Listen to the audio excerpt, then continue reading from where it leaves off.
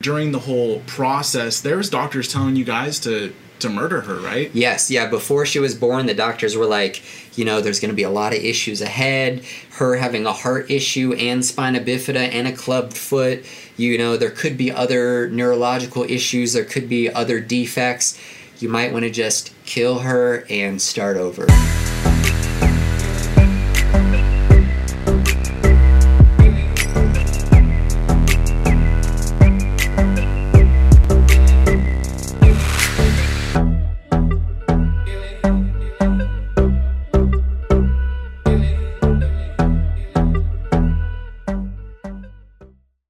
Welcome to Reformed Dads, where all things are for dads, through dads, and to dads, as well as the aspiring husband and father. I'm your man, Dusty Marshall. I'm a Christian husband, father, hip-hop artist, and co-founder of A Regular for Christ Ministries. As always, to my right, my man, Andrew, High School T. Songkrantz. Yeah, it's that basketball entrance, bro. I'm loving that. Gets me pumped, dude. Rocking the Batman Begins, the Batman t-shirt. Yeah. Indeed, Michael Keaton Batman. Let's not get that twisted. Michael Keaton Batman, and this is indeed a high school t-shirt. Indeed. It really is. Hey, we would like you guys to become part of our Patreon community. If you go to patreon.com/reformdads, you get behind the scenes footage, access to full content, and you can join our book study, which is starting May 5th. And we're going to be going over Douglas Wilson's book, Why Children Matter. Yep. Zoom call, so join it. That's patreon.com/reformdads. Yep. Thank you guys who signed up too. We couldn't do this without you guys. It's great. We appreciate you, man. And we wanted to have an episode where we do our testimony. We hadn't done that, and we want to tell you guys about us. We want you to know why we do this show, where we come from, and hopefully you want to know too. Yeah. I think people would be interested in that. I'm excited for this, Dusty. You got a really good testimony, man. Start it off, dude. Tell us about you. What started this whole movement for you? Yes, so don't come from a Christian background at all.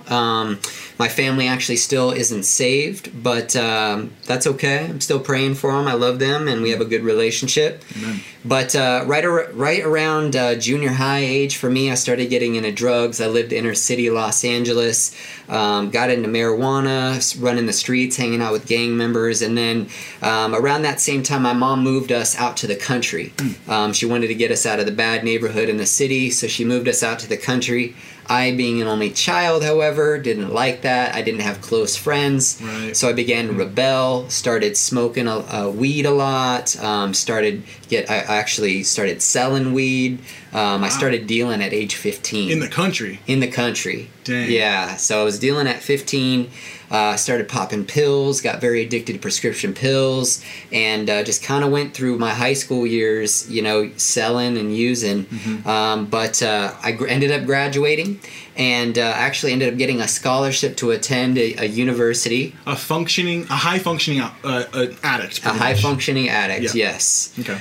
So I went to college, and right around in my college years, ups and downs with drugs, back and forth. It wasn't like I had the addiction, but it wasn't it wasn't totally destroying my life. Like you said, still kind of functioning. Yeah, it's more of like a spiritual destruction at this time, to where it's bringing you mentally and emotionally to a different place than physically your body is at, or all of the things you can try to handle in your life. Yeah, I mean, definitely trapped by my sin and addiction, but not realizing it. Yeah. So things progressed. I actually graduated college. I started working, and right about after I graduated college, within the same week, I had a very close friend overdose, and another friend commit suicide within the same week. Wow, that's heavy, dude. That's intense. It was intense, and my addiction at that time, it really elevated to a new level. I mean, it was just like every day, all day. Did it scare you at all? Did it make you think, well, maybe I shouldn't be doing this, or maybe it's like, well, I'll just do less? Were you doing different drugs than that they were doing? It should have scared me into quitting, but at that point, I was just like, I was in despair, and I was using drugs as my crutch. It was masking your emotions. It was masking it. Yeah, it was masking me dealing with any problems. Yep. But God works out all things for good, And this circumstance caused me to think about like changing my life. And I was like, maybe if I change where I live, I can fix my problems. So not work on me, but change my location. Jump over the problem. Exactly. The problem isn't me, it's where I live. Right. So where am I going to go to get sober? What's the best place someone can go get sober? I decided Las Vegas, Nevada. City of sin. Yeah, Here we come. that's where I'm going to turn my life around and things are going to change. Whew. So I packed up a car full of my stuff. I drove out to a friend's house, someone I knew a bit but wasn't close with. First day I got there, the water and power were off at the house. Not a good sign. Both my roommates were addicts, and there was crazy stuff going on there. My bad situation turned to worse. Dang, dude. Yeah, so just spiraling further and further downhill. I think I got sober for like 2 weeks before I moved out, but then like started to spiral downhill again. Yeah. I met a girl online. That's kind of online dating, what I was into at the time. In the online life. Online life, yeah. Just in my room, getting high, going on the internet, looking for love. All the wrong places. Yes, all the wrong places. But I met this girl online, and we had a brief, relationship, and she told me, that she was a Christian and didn't really think anything of it. Our relationship kind of disintegrated, but, my addiction continued to progress.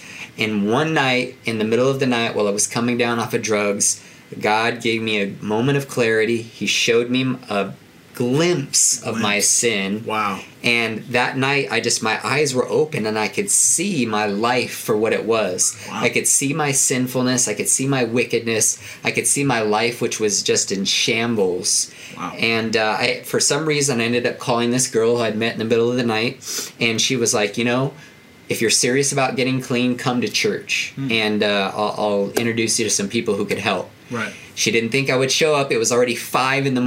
when I called her. You were already like coming down off the drug you were on. Yes. When you were looking at yourself in the mirror, literally, and God was just showing you glimpses of your sin. You're like an emotional, what in the world is going on at the moment? Yes. Yeah. Yep. And I didn't know it was God at the time. I was just like, what's happening? What's happening? I don't know what's wrong, but something has to change because my life is terrible. Wow. And I hate the person that I am. Regeneration, bro. Yes. Wow. Okay, yes. keep going. This is good. So she invited me to church, and I show up, and it's a mega church. And I go to sit next to her, and I thought I'm just going to meet her, right?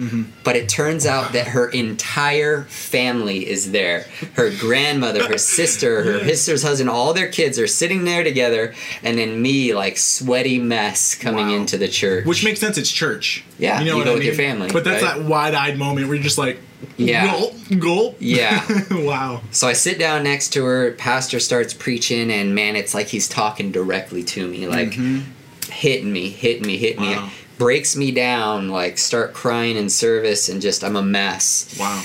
After church, she's like, let me take you back to the care department. I'll introduce you to some people who might be able to help. There's a guy back there. He starts telling me about this program they have called Celebrate Recovery, right. Christ-centered 12-step program. And he asked if he could pray for me. And I'm not a believer at the time. I'm like, I guess. Yeah. Why not? Whatever helps. Yeah. At this moment, anything to change my life, right? Right. So the what I'm saying is the weight of the staying the same was outweighing the weight of changing at that time. You know what this is making me think of? A lot of the times if you watch those secular shows about addiction, what they do is they talk about something called rock bottom. And someone always has to hit rock bottom. But what they fail to talk about is the true rock bottom, is the spiritual realization that you are a sinner in need of a holy God to make that change. I know there are people who at a physical rock bottom, and they do want to make changes in their lives, and God grants them and gives them that grace without actually them changing and handing their lives over to God. Sure. But what I'm hearing right here is there was not necessarily like that rock bottom to where you were homeless out on the streets, no one's talking to you, all of your relationships are gone, people separated themselves from you. No, it was something greater than that. Sure. It was a spiritual rock bottom. Yes. Which literally is an act of God. It's not an actual act that you do yourself. right? Because Right. in intervention and all those shows, they're like, you're hitting rock bottom, you need to make this change, you need to make that change. No, this is something that you can have no control over, Right. which is a forced way to go through this It journey. wasn't God knocking on the door of my heart. No. It was God diving into the destructive life that was Wow. mine and snatching me out of the water that I was drowning in Yeah. and rescuing me. Yeah, breathing life into your lungs. Yes. Lovely, bro. Yes. So yeah, he invited me to celebrate recovery. I showed up the next week, got involved, never missed a group, went every single week, was committed to it, started going to church, committed my life to Christ through the preaching of the gospel, and got baptized later that year.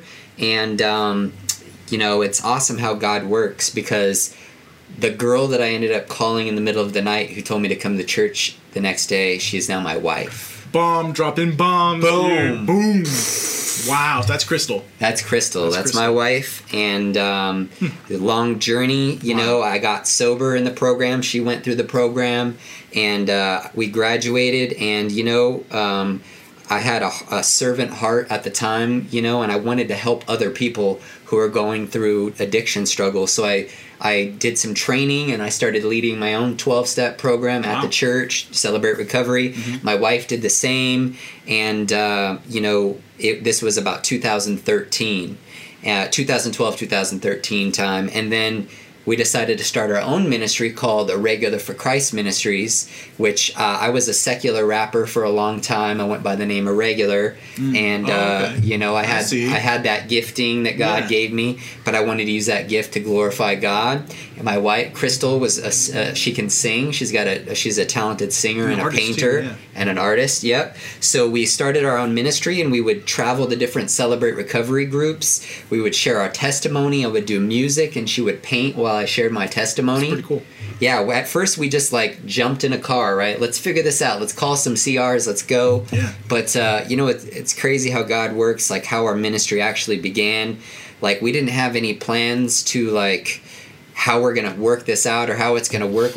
We just have a willing heart. Wow. God opened the door for us. Don't you love that? And from 2013 to now, we've been in full-time ministry. Wow, praise God, dude. Yeah, it's and blessed me. Your ministry's blessed me immensely, and I learn things from you every single week, every single day, dude. So I love that, bro. I'm thankful to God for you.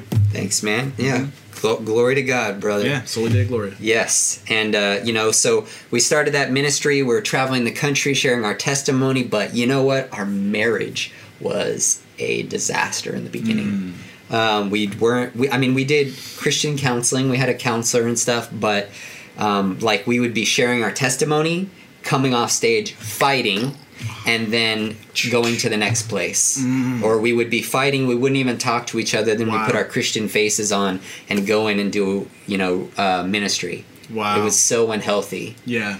But God uses trials to refine and sanctify you. 2014, we found out our first daughter. We were really excited, but we found out that she had some major life-threatening issues. She had spina bifida, and she had a major heart defect, heart issue that they monitored weekly. So what happened was they flew us out to Colorado. We lived in Las Vegas. They flew us out to Colorado because they had specialists and a great doctor there. We didn't qualify for the surgery that we were going to have while my daughter was still in the uterus. Oh, okay. Yeah, we were going to have a corrective surgery while she was in the uterus to fix some things. Didn't qualify because of major heart issue. Oh, okay. Yeah, so we didn't qualify, but we were like, you know what? The healthcare in Vegas is terrible. Let's pray and see if God wants us to move to Denver and get our care there. We prayed about it. God confirmed it for us. We moved out. We packed everything we owned into a storage unit, drove our car out. That was it. Wow. Lived in the Ronald McDonald House right across the street from the hospital, which is a place for families who are having medical issues but have no place to go.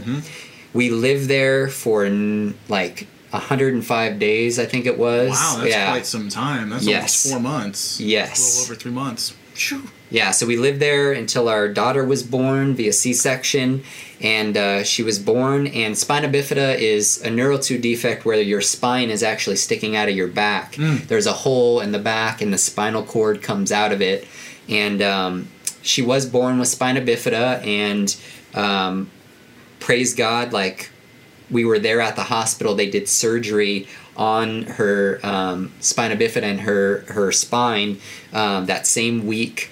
But you know what? God had a plan with her heart issue where he was, that was the major issue that we monitored weekly. But God healed her heart the day she was born because they did a scan of her heart the day she was born, completely healthy. Wow. No issues whatsoever. That's a miracle. It is a miracle. Straight up miracle. Miracle. They were probably ready, like right when she came out, to do a heart surgery, right? Or something? Well, it wasn't. They weren't going to do heart surgery, but it was bad enough where they didn't know if they could do surgery on her spine because they didn't know if her heart could handle it. Wow. So heart healed, spinal surgery fixed that all up, and. We were doing ministry at that time, and we very much had a recovery testimony and music. But we promised God, we were like, God, if you get us through this, we're going to share the Amnesty's testimony. And that's our daughter's name, Amnesty. And like, where did that lead to, too? Like, because when... After she was born, or during the whole process, there was doctors telling you guys to murder her, right? Yes, yeah. Before she was born, the doctors were like, there's going to be a lot of issues ahead. Her having a heart issue and spina bifida and a clubbed foot. There could be other neurological issues. There could be other defects. You might want to just kill her and start over from scratch. Have a perfectly healthy baby instead of a baby with heart issues or disabilities. And because of our trust in God, that was not for us. Absolutely not. And we weren't going to murder our child. The Bible commands us not to murder. And we trusted God, and she was born. We named her Amnesty, which God gave my wife her name in a dream. She said Amnesty was her name, and I'm not going to go into like a theological debate about dreams and all that. God speaks to my wife in dreams. That's what it is. Man, it's beautiful, bro. Like, we have an uncertainty in your life where there's doctors who aren't necessarily following God and his sovereignty, his plan in your life, and they're saying, because of this uncertainty, because of this trial and tribulation, in order to overcome it, you need to kill the child. Yep. It's almost like where you wanted to move away from your problem instead of dealing with your problem. Instead of dealing with it. Right? Like, that's kind of what they're trying to do with you. But the beautiful thing is, when you trust God through trials and tribulations, he's going to refine you through sanctification. Like, it's 1,000 times better because you are protected by the law of God, which says do not murder. Yep. And in the situation, although I know it was extremely difficult for you guys, of course. It's a new thing you guys learn every single day too with Amnesty. But when you trust God, suffering isn't necessarily something that's always seen as a bad thing. It's a good thing in relationship to Christ. Absolutely. To suffer well is what we should be learning over time. And what does suffering do? Romans 5:3-5 tells us. Tell us, bro. Suffering produces perseverance, character, and character, hope. Dang, dude. So it produces hope. Why? Because we have our hope in something outside of us. It's not in our circumstances. As Paul would say, the present suffering of this time is not worthy to be compared with the glory that is to be revealed to us in Christ Jesus. We have a hope that is a firm foundation for our soul. It is an anchor. And it's by our faith we are saved. And God is so good, dude, because in that storm, you are held tightly by the anchor of Christ. That's right. And you know what? Through that time, God strengthened our character because I told you our marriage was a mess, but he sanctified us through that time because we had no other choice but to lean on God and each other. And he really changed our hearts for the things that we would fight about, the things that we saw as big deals. We started to let go of, and God used that to change us. And he's continually using my children to sanctify me, to show me my selfishness, and to see that there's things like more important than fighting about who's doing what or who did this or who did that. It's like, You know, God has called me to cherish my wife. He's called me to wash her in the Word. He's called me to die as He died on the cross for His bride. I am to die to self. Ephesians 5:25. Preach. So yeah, I mean, He sanctified me through that process. Yes. She was born. We live. A guy donated a motorhome to us to live in at that time, so we could go travel the country and share our testimony. We lived in that motorhome for 9 months. I had never even ridden in a motorhome before that. We were living in one in the middle of winter in Denver, freezing outside, pipes freezing, and it was scary. It was crazy, but God got us through it and sanctified us through that. We shared our testimony all over the country. That was 2014. My wife got pregnant again in 2015, Praise Noelle, and she's our little double portion. She was born in 2016. Yes. And we moved back to Vegas, and then God called us to move to Arizona a little while later, and moved out here, and went back on the road, started doing ministry again. And God opened our eyes to the American Holocaust going in our nation, Boom. Babies being murdered, and people going and preaching the gospel at abortion mills through Apologia Studios and church. Praise God, dude. Yes, praise God for that. And, when I first saw their content, I was like, this is not loving. Like, this isn't what we should be doing. But God was like, I'm going to smash you again. And He crushed me. And I realized that what they were doing was the most loving thing you could do to mothers and fathers. Amen. Is tell them the truth. Dang. Tell them not to murder, and that what they're doing in their actions, they're on their way staggering to their own death. Wow, dude. A spiritual death. Wow, that's so true, bro. That was a good little Apologia Studios plug there too for anyone listening. If you've never watched any of that content, go to YouTube, type in Apologia Studios or Jeff Durbin, and you have hours of content to listen to. Yep, End Abortion Now, right? Abortion if you Now. want to get your church connected. Yes. So we got off the road. We were on a 6-month tour, got off the road, started attending Apologia Church when we got back from our tour doing ministry, and met you the first day I showed up. Yeah. And that's been a little over 2.5 years we've been going to the church, that we've been friends, and here we are doing Reformed Dads. I have 3 daughters now, not 2. And Child on the way? Child on the way. 4 daughters. Wow. What's the date again? July? Well, 4 children. July 24th, right? Or something? Sometime in July, end of July. I think it's the same as my wife's birthday, so we've been like crossing our fingers like someone's coming on birthday. Yep, so that's where we're at, and doing Reformed Dads, sharing our testimony, trying to encourage other dads, point them to what Scripture says. Point them to Christ, biblical principles, book study. But that's a little bit of my testimony, man. I want to hear yours now. All right. So I love Dusty's testimony because I hear the spontaneous regeneration that happened to him when he was looking in the mirror and God just showed him a glimpse of his sin, and he was like broken and had to do something about it, because when the Holy Spirit moves, Boom. and there's no stopping it. You can't.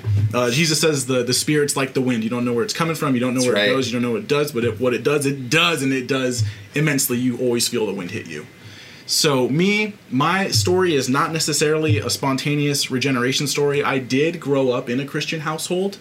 I think one pivotal point in my life that I can remember and point back to, which sounds odd because I was so young, but when my father passed away when I was 3 years old, I remember constantly going to church, right? Because church was always integral in our family. Like, I even remember the funeral that we had, because it was the church I actually started going to elementary school at. Okay. Same pastor and all that, but I always held on to when I was really young that because of Jesus, I will see my dad again, right? I remember looking at a picture of this old picture. I actually have it. My uncle found it and sent it to me because I was describing it to him. Yeah, he mailed it to me. It's of Jesus like in the clouds hugging this man. And it was in my uncle's house, and I remember staring at that and just pretending like that's my dad hugging Jesus, right? Okay, yeah. So, for me, it's a little bit more complicated. I have like a prodigal son type of story to where I lived a life of debauchery. You're looking at a very wicked person right here. I'm such a sinful human being. I deserve death to the most immense degree. But yes, you do, Andrew. Yeah, but so do I. Yes, praise God, Jesus took that for me. But to go back, Like I remember specifically being at my aunt's wedding when I was around 5-6 years old, and I was giving the gospel to some Roman Catholic man because their ceremony was at a Roman Catholic church, and I remember being told to sit down, stand up so many times during the service. I had no idea what was going on, but I didn't know the differences between Roman Catholics and Christians. I just loved to talk about Jesus. Yeah. And I would be in kindergarten, and I would tell people about Noah's Ark. We'd go bowling, and I'd tell people to repent because hell is real. You were an evangelist. Yeah, when I was really young, like God gave me that courage, right? But my mom ended up getting remarried when I was young, and we were actually living in Las Vegas, right? That's where I was born, is Las Vegas, Nevada. So yes, we ended up moving out to Albuquerque, New Mexico when I was 8 years old, and by the time I was 13, my stepdad at the time ended up cheating on my mother, right? This all has to do with my story, because this is the way my life played out. And he was gone for all of these late hours and stuff like that. I was young. I was going to a Christian school, and I remember going like, something is not right. I felt weird about this. Like, I felt really weird. I actually ended up catching him in the laundry room, kissing her, and I ran out in the act, and I ran out and told my mom in the backyard. How she ended up being in our laundry room and all that is another story, but that's what happened. And so my mom ended up getting a divorce. And were you close with this guy? I was super close. Yeah, we were all really heavily invested into our church. I went to school there. Okay, so he was a Christian too. Yes. Okay. And so that happened, and so we ended up moving to Phoenix, Arizona, because my mom wanted to get out of that in around 2003, and that's when I started going to a charter school. And my school that I ended up going to was the school to where everyone who gets kicked out of public school went to the goes trouble to. School. Yeah, it sounds cool. Like, the name is a cool name. It's an arts school, focus. But that's where I started just kind of being defiant in my life. I would... Would you say it was like a bad company corrupts good character, or would you just say a lost company goes into a character of people who are also lost? Yeah, and I was angry. Okay. I remember sinning at times and saying, I want to hurt God. Like, I never denied Christ and his sacrifice. I knew what he did for me. Him. Yeah, but I never really had a good, solid understanding of God's sovereignty in suffering in the light of my situation. At first, I was handling it well, but then I turned it into a life where I wanted to hurt God. It's really bad. Like, I remember specifically saying to myself, who is God to judge me when he created sin itself? Okay. I wanted to sit myself on the other side and judge him. You wanted to be on the judgment seat. But what's weird about the way I was is I still knew Jesus was God and I loved him, but I was angry. So I always worry. Well, I don't always worry, but I would worry at a time in my life, about 3 or 4 years ago, where I was like, am I the man that's in the cage in Pilgrim's Progress, where he was saved, or God was given, not necessarily saved, but he was given so much light, but then double-crossed the cross of God to where he's never granted repentance again. Okay. Like it says in Hebrews, was I that guy because of the life I lived when I was a teenager? Because during that time, from 13 literally to 20, I went and, kind of like what you're saying, I started smoking weed. Yeah. Smoking weed, I was then doing hallucinogenics, and I was doing massive amounts of hallucinogenics. Like, that was my choice. I first smoked crystal meth when I was 15 years old. I wanted to do drugs to escape reality, but to also hurt God.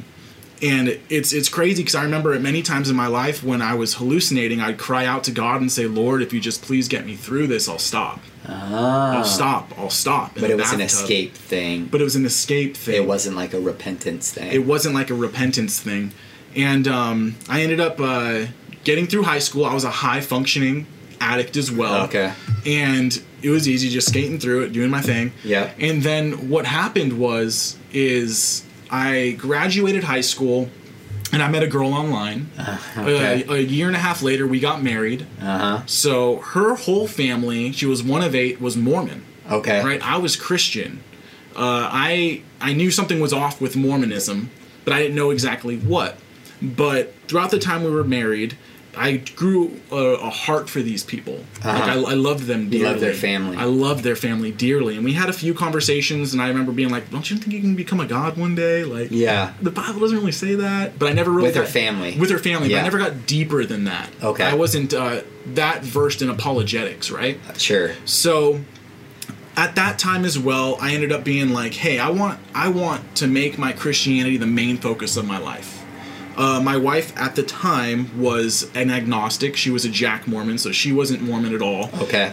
She ended up she was kind of more into like Hinduism and stuff like that, but not necessarily believing it, just but liking the lifestyle. Sure. So we had plenty of interesting conversations the whole time, and arguments. When you're not equally yoked, there is an issue that develops from that. So I ended up going to GCU, wanted to make Christian studies my focus, so I started going for Christian studies and psychology, started learning more about what I believe, right? Okay. And we started growing apart in that sense. I remember, right? Yeah, I remember specifically one time giving her the gospel and telling her, if you don't repent and believe in Jesus, you're going to go to hell.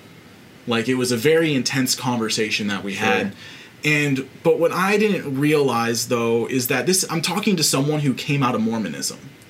Right? So my sensitivity wasn't all there. And when she thinks of repent and believe, she's thinking something totally different. Yeah. I'm not thinking along those terms. Yeah, I'm just giving her the gospel. I want her to know Christ. I want her to know freedom. Yeah. I want her to have healed relationships with her family and stuff like that. So that was my main focus. But, I could have done it a little bit differently. And then after that, we just started drifting apart. Okay. She ended up getting into a polyamorous relationship. We ended up splitting up and getting a divorce. Okay. So during that time, I'm still deeply rooted into GCU, going to school, going through a divorce because of the decisions that I made. Yeah. And then I end up meeting my wife now on Instagram. I was not looking for anybody. Like, I was just like, hey, I'm going on Instagram just because everyone's an artist with Instagram. Sure. You post a cool picture. Yeah. There's some tags on there. You're yeah, like, bro, man. I know how to work. Look at me. An iPhone 4. I got a gallery. Yeah. This is like 2011. And so Casey ends up finding me on there. We're talking for a while. I'm like, I kind of like her. I think she's beautiful. So I talked to her quite a bit, and I ended up having her fly out here to see me. We did things that are not good. Right. Right. And I'm still proclaiming Christ. Yeah.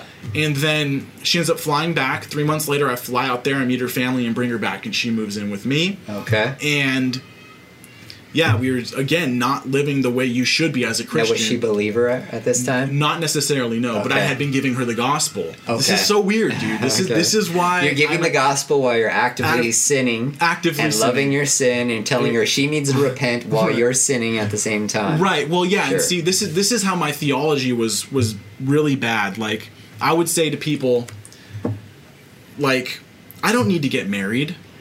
God knows I'm going to be with her forever. What does a ceremony in front of people mean? Right. Like, I developed these intricate theologies in my head or doctrines in my head that were not biblical at all. Well, yeah, it's really just excuses that we make up for why we can go on sinning. Yeah, exactly. Yeah, just these excuses, bro. Yeah. I had no solid man in my life. Sure. You know what I mean? No one to slap me in the face and be like, what are you doing? Sure, I should have went and found a church by myself. I should have done those things when I was in high school, but I was running from God and pointing my finger at him instead. Right. But God has his hand throughout all of this. He had protected me. There's probably many times where I should have died doing some drugs I was doing. Me too, brother. And anyways, Casey ends up, who's my wife now, ends up getting pregnant, right? Okay. And then so we go out to see my grandma, who ends up being very sick and she's dying. And my grandma was actually one of those Christian people that I had throughout my whole life that was always there. Solid. She was solid. And she goes, Andrew, you need to get married right now.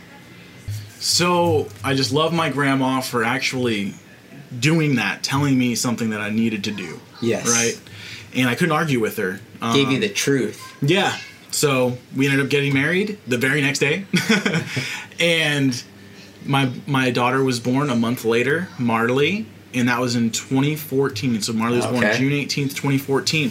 And so not that long after that, the Lord was really like starting to work in our lives, right? Like, I slowly started just changing things that I was doing that I knew I shouldn't be doing, right? Okay. Like, for example, the Lord took drugs away from me. He forced this from me. So around, I'm going to scoot back a little bit just before 2014, but around 2010, 2011 is when I stopped smoking marijuana. Okay. Because I was getting extreme panic attacks. And this was the drug that I held on to. I could quit all others, but this is the one I still wanted, right? Yeah. And what's interesting is that if you knew who I was and how much I smoked marijuana, like I was the guy who literally, I smoked so much of it constantly. Never think that it would ever bother me, right? But the Lord was giving me horrible dreams where I was pulling my teeth out and black stuff was oozing out of my gums. I was getting panic attacks to the point where I would vomit. So I just stopped. Yeah, sometimes it gives you some health issues to take some things away from you. Yeah, and that's how I decided to look at it. I was like, the Lord made me stop. And there was like times where I did it maybe once, twice, or 3 times after that. But by this time, I'm not really smoking marijuana. I'm not smoking cigarettes. And you had some clarity. Yeah, I also had some clarity, right? And I have a child. And this really hit me, the fact of love. Like, love was something I didn't understand the fear aspect of love until I had a child, and I realized in that moment, this is the most amazing thing. This is the most terrifying thing that's ever happened to me in my life. Yes. So I wanted to be the dad that I never had. You know what I mean? And that hit me. It hit me hard. So yeah, around, let's say, fast forward, I think it's around 2017 now. I've graduated college. I got my Bachelor's of Science degree in psychology with a minor in biblical studies, and that was 2017. That was 2015, 16. I forget. I forget when I even graduated. Yeah. But anyways, I have it. I'm working. Graduated. And I'm at work, and I'm like, hey, I want to watch some Mormon and Christian apologetic videos. Like, I wanted to watch formal debates, but Jeff's videos popped up. And I was like, looks familiar. Like, that looks like a temple. I had been to that temple. I've been inside that temple. I went to the Christmas lights at the temple with Mormons before. Okay. Right? So I was like, I've been there. This is great. These videos are awesome. So it's a possibility, like, Dr. White tried to hand you a tract. Maybe, yeah. And, like, I would not have been offended at all. I'm like, sweet, this is great. But, I watched those videos. I'm like, this is great. Then all of a sudden I started watching more videos from them, and I was like, wow. And then I looked them up, and I was like, there's a church. And my wife and I have been going to CCV at this time. Yeah. And like, I was like, I think we need to make this change. The Lord is moving our heart in a certain direction. So I told my wife, I said, hey, if we start going here, this is all out. Yeah. Like, there's no turning back. This is where we're going to be going. So we started watching a bunch of Apologia's content, and I was an Arminian, and I was actually definitely against Calvinism when I was learning about it. But by God's grace, I like watched through Jeff's Tulip series, and God like smacked me, bro. Yes. Talk about like saying I felt like I was born again. Who knows? That could have been my actual conversion moment. Okay. Right? Who knows? Maybe I professed Christ my whole life, but I never really had that heart change. Right. I don't know. But what I do know now is after that, in realizing God's sovereignty, every puzzle picture in my life, anything that ever happened to me, all made sense. None of it was purposeless anymore. None of it was wasted. None of it was wasted, right? So we ended up being like, we're going there. It took Casey a little bit longer, but I remember coming home one day, and she was watching Jeff talk to some atheists on the street at the Planned Parenthood, and she was like, yeah, this is great. I've been watching this stuff all day. I was like, yeah, same thing with my wife. Yeah, so like, we're going. So we ended up going, and I was around that. It was like 3 or 4 months before you, I think. 3 or 4 months. And what year was that? 2017, yeah. So 2017 is when we started going there and wanted to get involved. We first started going to the Planned Parenthood in Glendale. Yeah. And then we ended up getting more involved into like the Mormon outreach and stuff like that, doing a cultish on the side, and just trying to preach the gospel. Yes. Preach the gospel. Let's have the kingdom of God just come on earth in the sense of preaching the gospel, hearts and minds being changed, the Holy Spirit just being magnified. Post-mill, bro. Post-mill. That's what we're about, and that's one of my reasons why I am in Reformed Dads, is like, me growing up, I know what it's like to not have a father. Sure. You know, I know what it's like to try to be my own dad. Yes. And that didn't work out, like, for me at all. It was horrible, and we live in the society, that's our generation. Exactly. Look at the fruit of a fatherless nation. Fatherless, yeah. There's a quote I like to talk about It's from the movie Fight Club, and it's by Chuck Palahniuk, who is an author. And it says, if our fathers are our models for God and our fathers bailed, what does that tell us about God? Right. Well, Yeah. it was never God to begin with, Right. right? It was just a bad father. Yeah, it's a bad father. It's a bad father who didn't follow God's rules. So with Reformed Dads, and we want to put out content where people can actually have a biblical, man-centered point of reference to always point them back to Christ in order to lead their families correctly. Yes. And, you know, it's interesting you say that, because my dad is not a believer, but his dad was a believer. Oh, wow. But his dad had many wives in his lifetime, divorced and things, treated him terribly. And, one of the reasons, not the reason that he doesn't believe in God is because he's in rebellion. Right. But definitely wasn't modeled a loving father as a Christian. In fact, it was modeled the opposite, and it pushed him to be angry.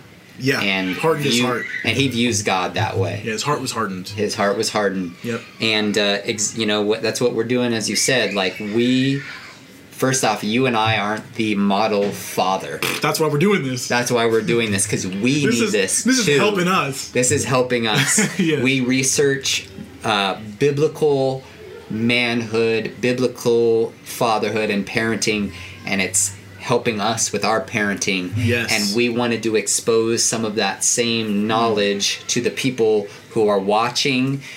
We wanted to create a community on Facebook where dads can come together. We have our group where we can come together. We can pray for one another, give advice, point each other to other biblical men who we've learned from, like Paul Washer and Bodie Baucham and Douglas Wilson, Rusty Thomas, other godly men who've been doing this for a long time. Amen. We want to learn from them, but essentially all they're doing is pointing to what Scripture has to say. Yep, pointing to the King. Point to the King. So we have our Reformed Dads Huddle on Facebook, but then that's our Patreon group where we're going to do our book study. Yep. And the first book that we talked about, Douglas Wilson, Why Children Matter. Great book for parenting. I've learned a ton from it, and we just want to do life together with other dads, encourage them, be encouraged, pray for one another, help bear each other's burdens. This show, we talk about manhood, we talk about parenthood and fathering, but it's really like meant to just draw people in, entertain them, give them biblical manhood, what it's about, what it says. But this is just like hey, we want to draw you in. This is the community that we're starting. This is why we're doing it. We care about other fathers. We want to see them succeed. We want to see we want to see them leave an inheritance to their children. Amen. Not just a financial, but a spiritual inheritance to them. Love it. Raise them up in the way that they should go. Yep. And lead their families and lead their wives. Wash them in the Word. Yes. And as we continue to grow, hopefully the others who come along with us in this continue to grow too. Yeah, let's die to ourselves together as we journey on this walk before we meet the King of Kings when we die. Indeed.